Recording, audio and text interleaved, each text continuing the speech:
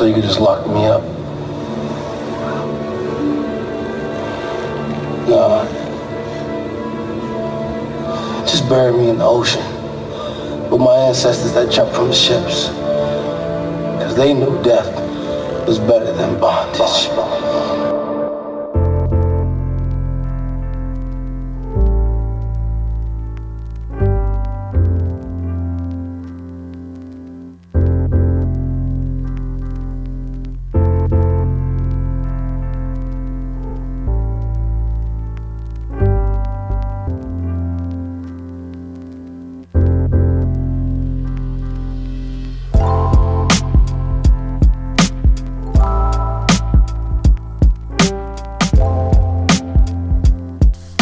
Welcome to the Why Not Podcast, where our mission statement is connecting young adults to freedom in Christ through actively building relationships. I'm your host, JP, and since this happens to be our first podcast, let me explain to you how this works. This podcast is a Bible study lesson in the form of a discussion. At the top of the show, you heard a quote from the Black Panther. Spoiler alert, when Killmonger dies. So I asked our guest why we were using this quote. Let me have them introduce themselves, and then we'll jump into the discussion. Hello, I am Nia Waterhouse. Hi everybody, my name is Janisha Besiaki. Hey everybody, my name is Mark Besiaki. Hi, my name is Marguerite Webb. Every week, we will have a teacher who will help me facilitate the discussion on this podcast, and this week, our teacher is Milton Keys.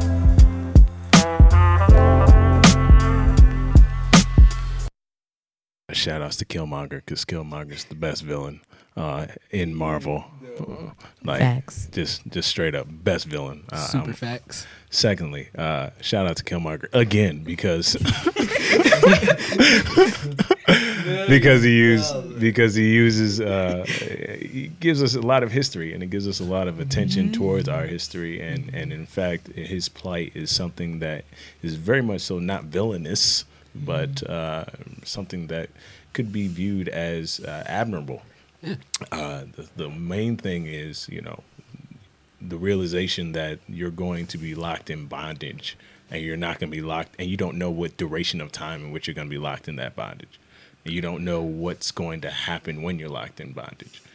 And the fact that you're not going to be free and not have any sense of freedom is completely debilitating. And you've got to live any duration of time. It doesn't matter what duration of time, but you have to live that time knowing that you might not be free. I'd rather be dead, because humans inherently, you can't just lock us up and just think that's okay. That's never. It's never. We're never gonna heal. Something in us is gonna change after being held in bondage for so long, or in any period of time. You just think about it. Let you be locked in jail for a year and see if that doesn't change your whole mindset. But I think what's really interesting about the history of Black folks is that in bondage, we're able to create such beauty from being in that bondage. Mm-hmm. So I think you kind of get to a philosophical question like, if you are able to create dignity and joy and laughter and family, right, is it better to forsake all of those things because it's going to be created in a state of bondage?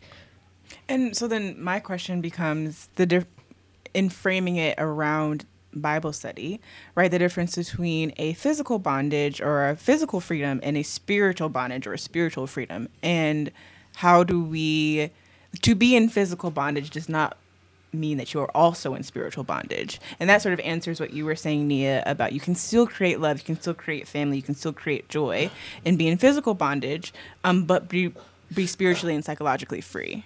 And I really like that because the inverse is also true. You can be physically free and spiritually in bondage. And I think that's something that we need to remember. I was going to also say, I agree with Nia that you can be locked up and we can still have a sense of freedom, or you can be You can create these things, or we can create beautiful things out of what we've been through. But I think the most bondage that a human can be in is mental bondage, because I feel like you're stuck in all aspects if you're not liberated in your mind. And I think even to that point, Killmonger was in that mental bondage. I mean, all his life he grew up only seeing one thing, which is death, and seeing the people around him, the people of his same color, be in oppressive situations. And so he doesn't see the light at the end of the tunnel. He sees only despair. So that makes sense if that's all you see. When you hear bondage, you don't hear happy ending. You just see more despair. So it's like, I'd rather be gone than just because he has it's not like he had to die. You know, he could have easily said, okay, and then been healed. But instead he goes back to what he's normally, even though he's gotten a glimpse of what he wants, he's What was familiar to him. Yeah, what was familiar to him was just back in that warlike mentality.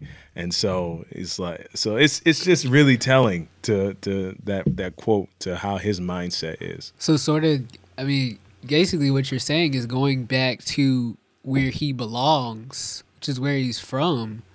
Like, he might not have known where he was from to start. I mean, he did know where he was from, but he'd never been there.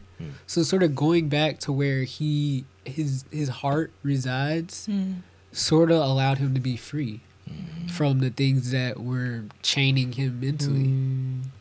And it's also his roots. Yeah, that's what I'm trying to say. Where his heart resides, but you gotta understand why. His father had instilled Wakanda into him. That's how he got in. Remember, when he shows up with Claw, he opens his lip up and he has a ID. Wakandans have that ID. So he had something already in him from jump that his father instilled in him.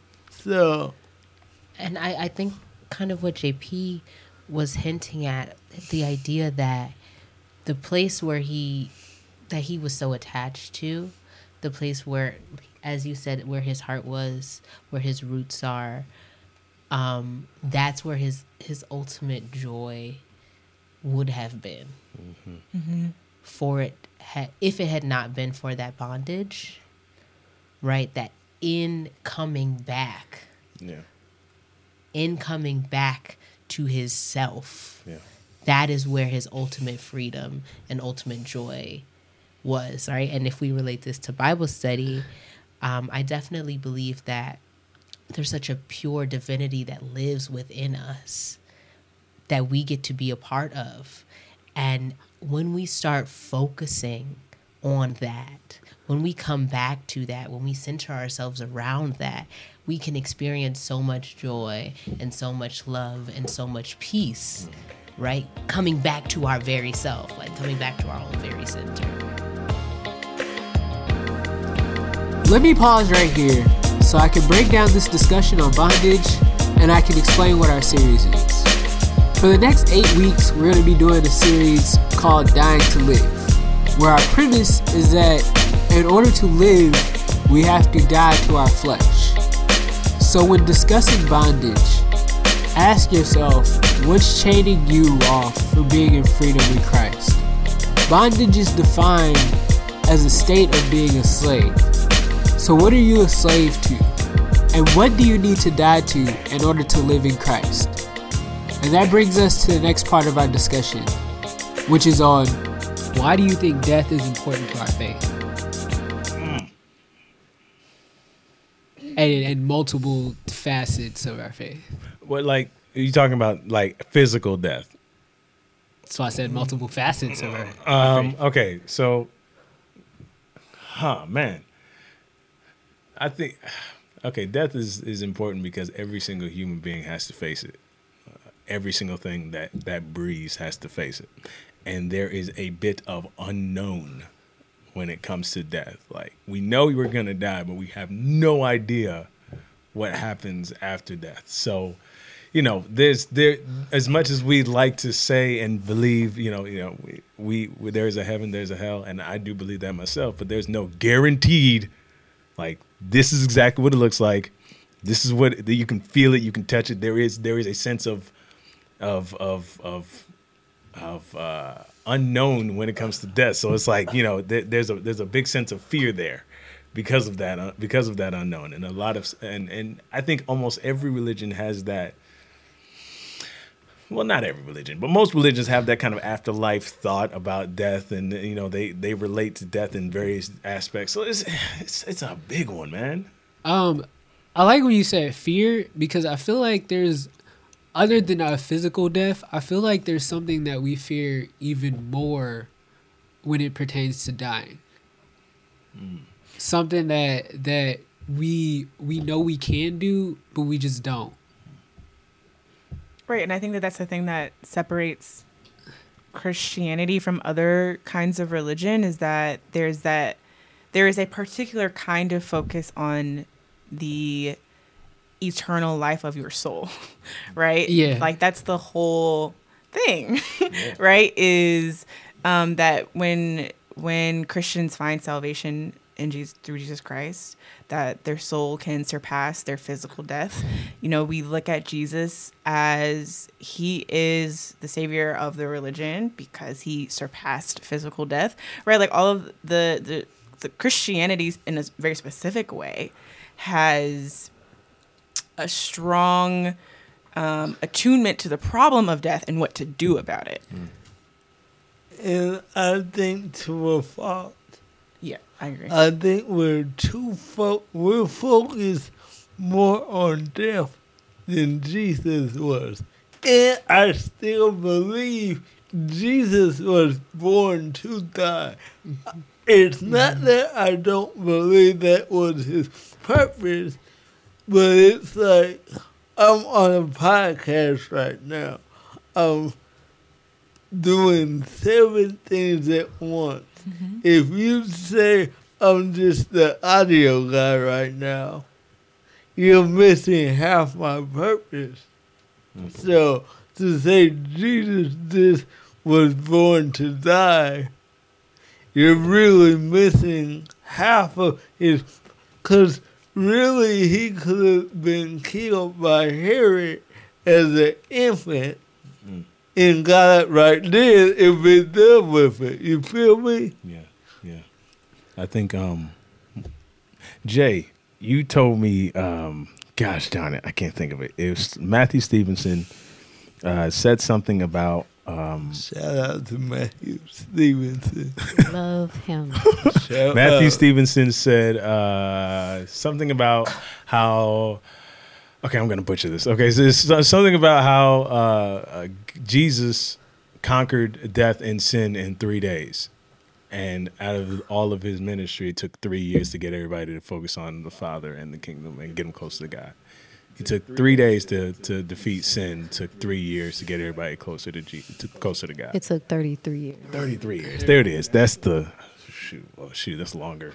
Way longer. That's way longer. Yes, Like, woo! 33. Yeah, but I'm just like, yeah, like that. That's a really interesting point to just make, that the death isn't, that this really isn't all that, but we make it all that because I feel like we have a sense of fear. Milton is going to give us some scriptural background on why we're so concerned with death. We wonder a lot why Christians or Christianity seems so obsessed with this death thing. Well, Romans 6:23 says, the wages of sin is death.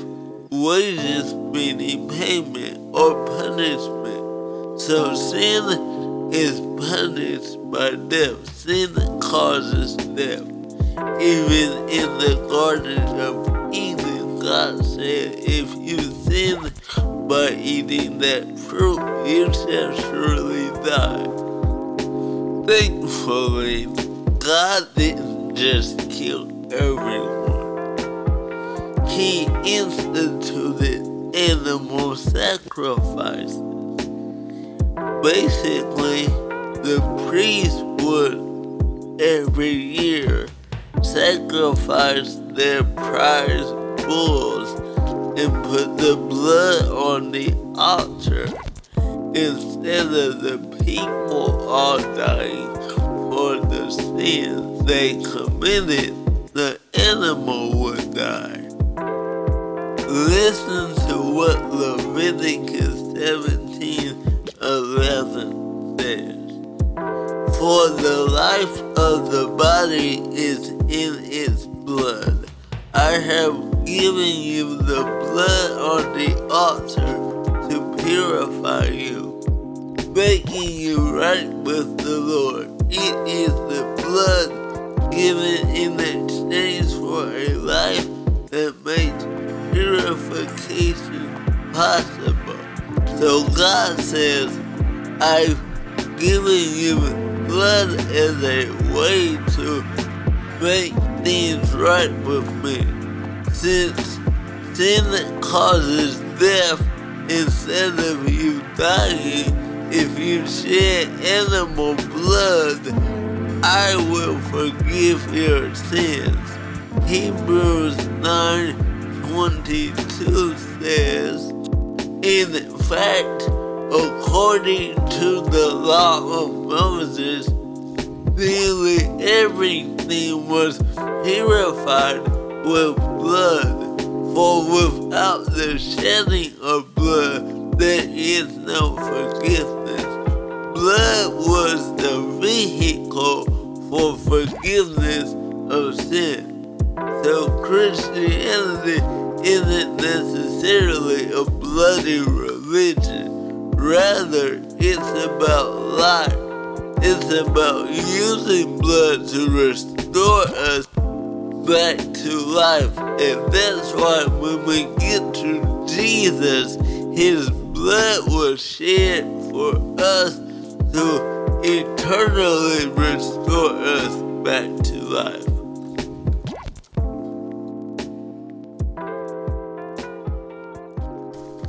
Death is important to our walk and faith as Christians. But to truly understand how important death is, we first have to understand the story of Jesus Christ. We did this by looking at Luke 24:13-34, New Living Translation.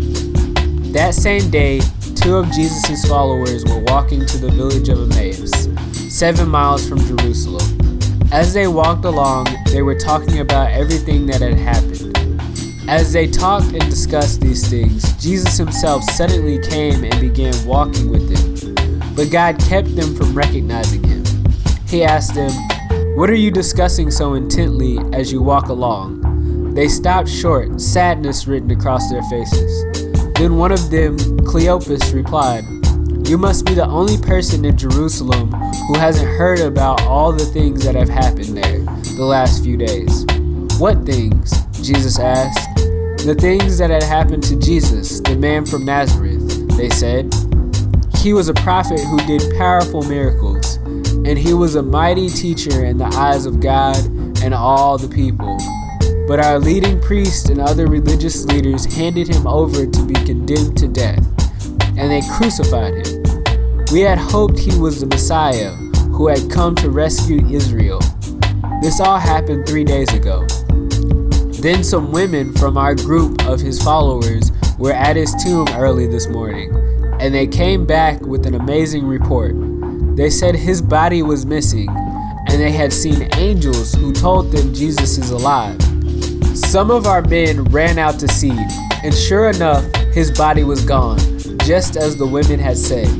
Then Jesus said to them, "You foolish people, you find it so hard to believe all that the prophets wrote in the scriptures. Wasn't it clearly predicted that the Messiah would have to suffer all these things before entering his glory?" Then Jesus took them through the writings of Moses and all the prophets, explaining from all the scriptures the things concerning himself. By this time they were nearing Emmaus and the end of their journey. Jesus acted as if he were going on, but they begged him, "Stay the night with us, since it is getting late."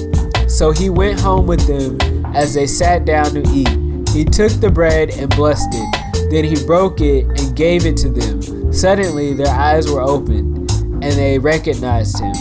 And at that moment he disappeared. They said to each other, "Didn't our hearts burn within us as he talked with us on the road and explained the scriptures to us?" And within the hour they were on their way back to Jerusalem, where they found the 11 disciples and the others who had gathered with them, who said, "The Lord has really risen. He appeared to Peter." It's kind of funny how the people who were closest to Jesus didn't really understand who he was or what his mission was on earth. In the next part of the discussion, we asked the guest, who do they think Jesus is? And as you're listening, I want you to think the same. What were your preconceived notions? Did you think Jesus was a teacher? Did you think Jesus was a rebel? Let's listen to the discussion. I think what's really beautiful about the Bible is that the characters that are used are most oftentimes what are viewed to be kind of the least of these. The people who are just regular, degular, Joe Schmoes, people who have disabilities, people who are downtrodden, people who are hated, people who have past that they feel like they cannot repent from. And all of these characters are chosen, I think, to illustrate how we can be used and how there is such glory within us. And so in my perspective of Jesus, the whole point of Jesus being born through a woman versus just descending down in a cloud is to show that through our human bodies, we can still achieve such kind of grandiose things. We can perform wonderful miracles. We can transform people's lives. We can really be such a force when we align ourselves with the will of God, with the purpose of God, with the things that God has for us. And I think what's often missed in Christianity is that Jesus is a particular kind of individual that no one can achieve. But I feel that is the opposite. That Jesus is born in the same bodies that we are born with. He has the same physical limitations that we have as humans to show us that we can do this thing. He is the guidebook that we can do it instead of being like, oh, actually, no one else can do that, so don't even try. Like, you missed the point. You've missed the whole point. The point is you can do this if you follow, the things that he has brought to you. I want to jump in real quick because there's a theologian that says Jesus is actually the most human. So because he did what he was intended to do as a human, he's not just fully God and fully man. He's fully man. Like, we're not fully human because we're not connected to God like Jesus was. So we can become fully human by being like Jesus. It's almost what Nia was talking about earlier when she said God is in us. So I really like that assessment of the text. He's more human than we are. Now, to be very honest, when I'm reading this text, a part of me feels as if this is the part of the story where Jesus feels the most magical. Like, this feels very, very Disney in a way. And the reason why I say that is because, he comes up and he makes them unaware of him, and then obviously if they know who Jesus is, so the first glimpse they get of him, God has to stop them from knowing who he is, and then when he finally breaks bread and talks to them, he disappears, and it's like, oh my God, like Jesus did it, you know what I'm saying? Like in his other miracles, there's very intentional, very healing. This was one where it's just, okay, I'm you can't see me now. I'm fully God, so I can just go do. Because even after he talks to all the disciples, the next thing he does, he ascends to the sky, and it was like, oh yeah, okay. I mean, and even the whole time he's walking with them, they're like, "You haven't heard what happened?" He's like, no, what do you mean? Not. You know what I'm saying? No clue. But I think it's also I think when it comes to because what I've heard in what your question was, what I heard was, what label do we put him under? Yes. That's it. And I think it's I want to, in a sense, discount the label, but then sometimes I'm like, I don't, because I feel like he encompasses all of them. In that moment, he encompassed being.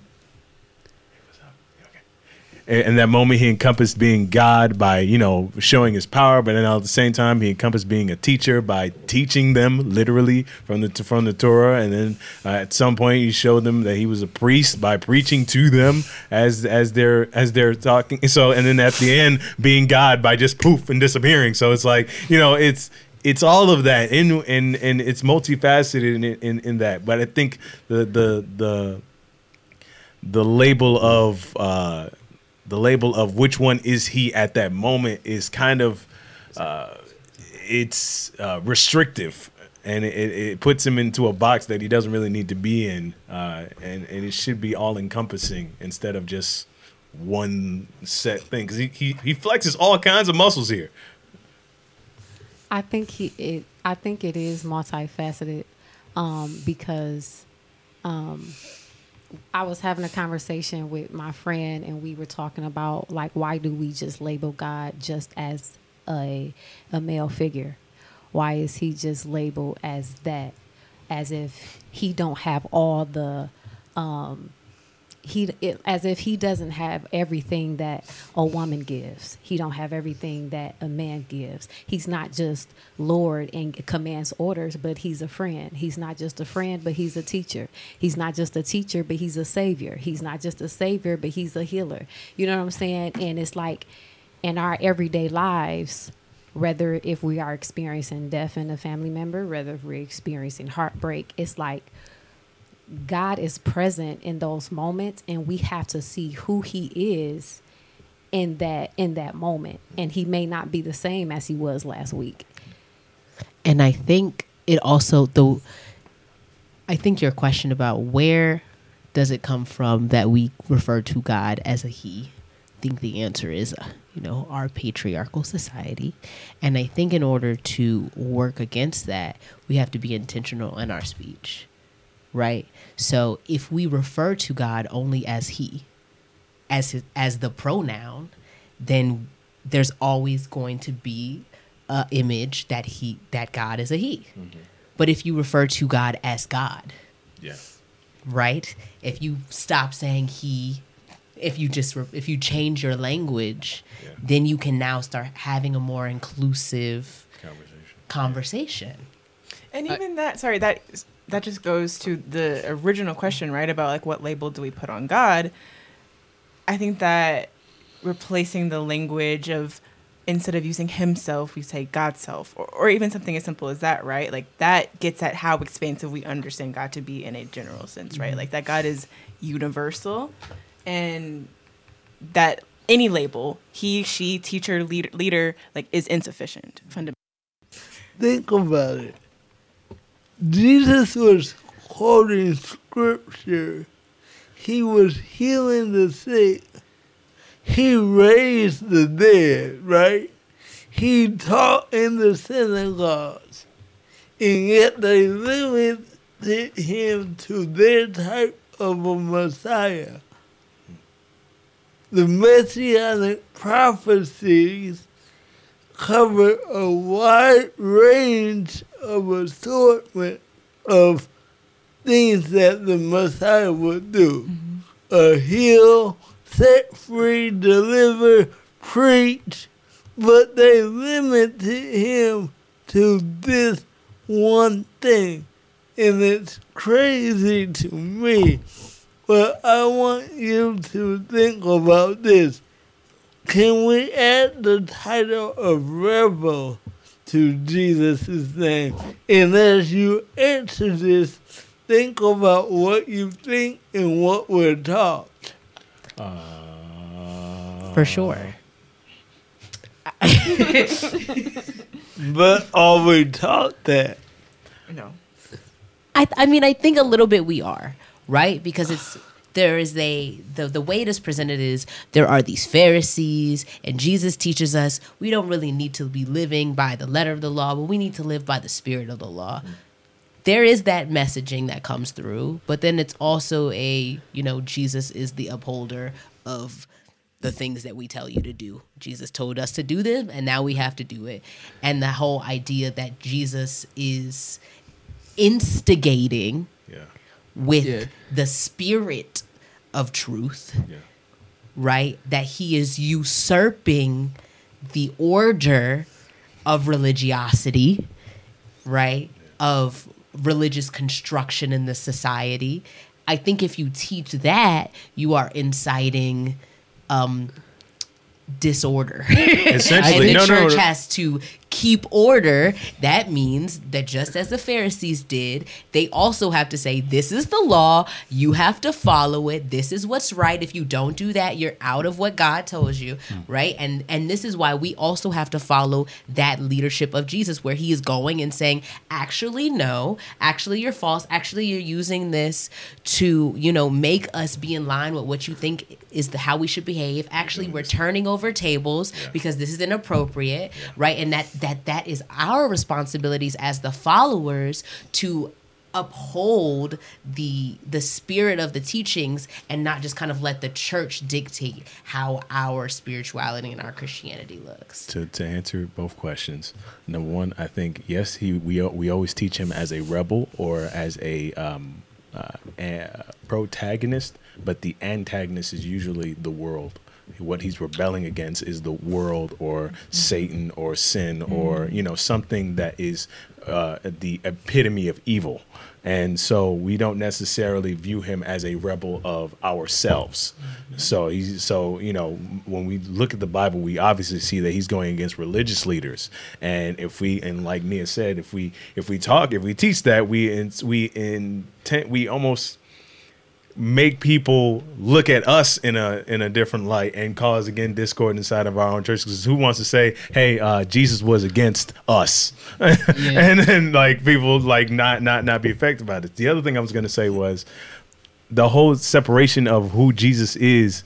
There are whole separations of denominations and even religions because of what they want to label him as. What they want to pick. And that's the thing, if we are truly Christians, we're talking about encompassing everything that comes with Christ. That is the rebel part. That is the social justice. That is the teacher, the priest, the compassionate person, the one who's all about peace, the ones who's all about justice. Like all of it is in there, not just one, but it's just what we've been very good at is specializing in one thing, and it sounds a lot prettier. You can tie it up in a fancy bow and package it to people well enough, and they'll digest it, leave home feeling good, and then not do anything with their lives. But when you give them everything, then they have to think, and then they have to critically think about the situation that they're in, even in the church that they're in. There's not too many churches that I know where if I walked in and the teacher would tell me, leave, like, hey, if we're on the wrong thing, leave. Like, if flip tables, I want you to flip tables in this place if we're on the wrong stuff. Like there's not too many places where I see that kind of thing happening where even the church is saying you can check us. Mm-hmm. Like, and you go ahead. I just wanted to say I think the reason why it seems like we don't teach Jesus as a rebel is not because we don't teach him as a rebel. We just don't teach it in context. So we might teach that he fought against these religious leaders and he fought against this Roman system, but we don't put that in context of that system or those teachers are exactly like us, and we sort of separate them from who we are.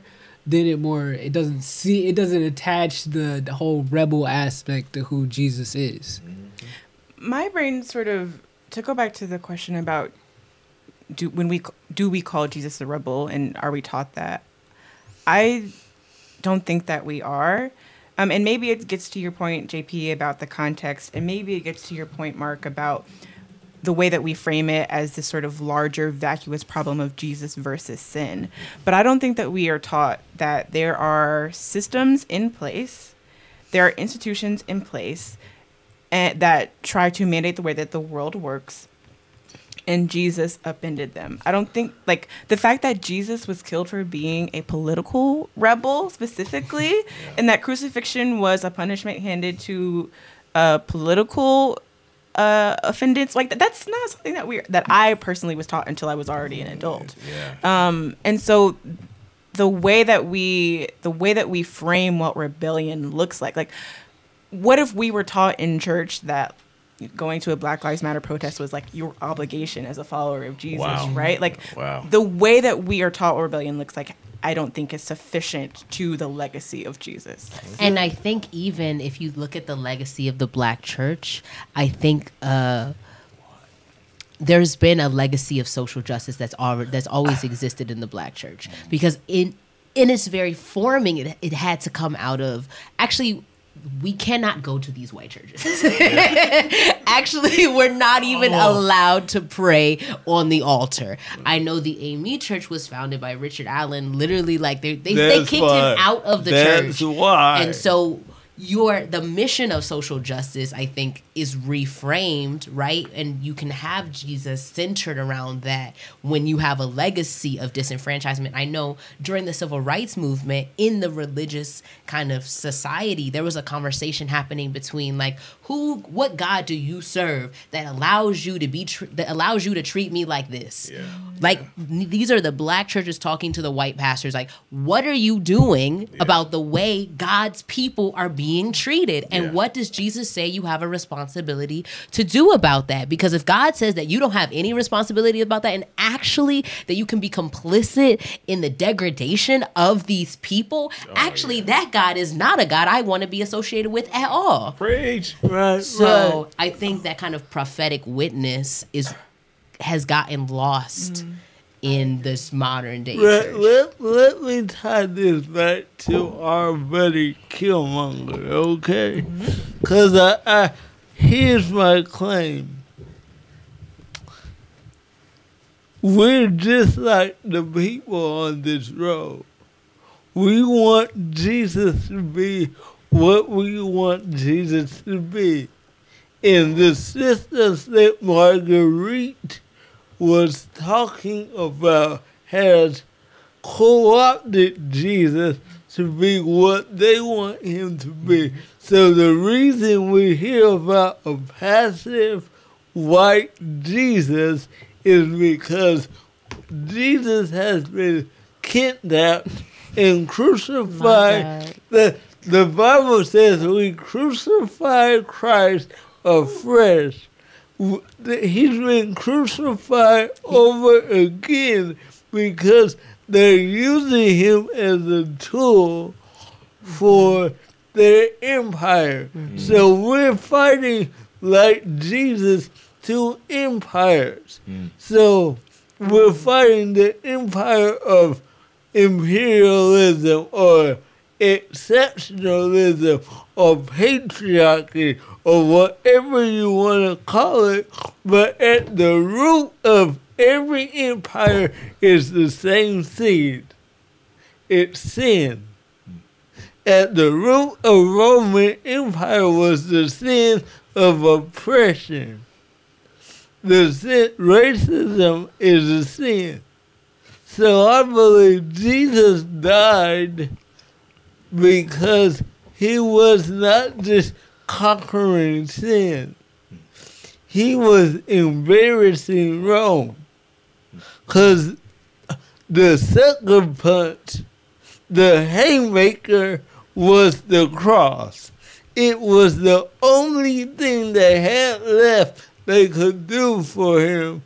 And he got up in 3 days like he took a nap. Like, what's up? That's all you got for real? So the claim is the reason we're in this quote is death is not always a bad thing. And that's what look when they found out who Jesus was. When he broke the bread, when he reminded them of the sacrifice, they had to be in that upper room on Monday, Thursday.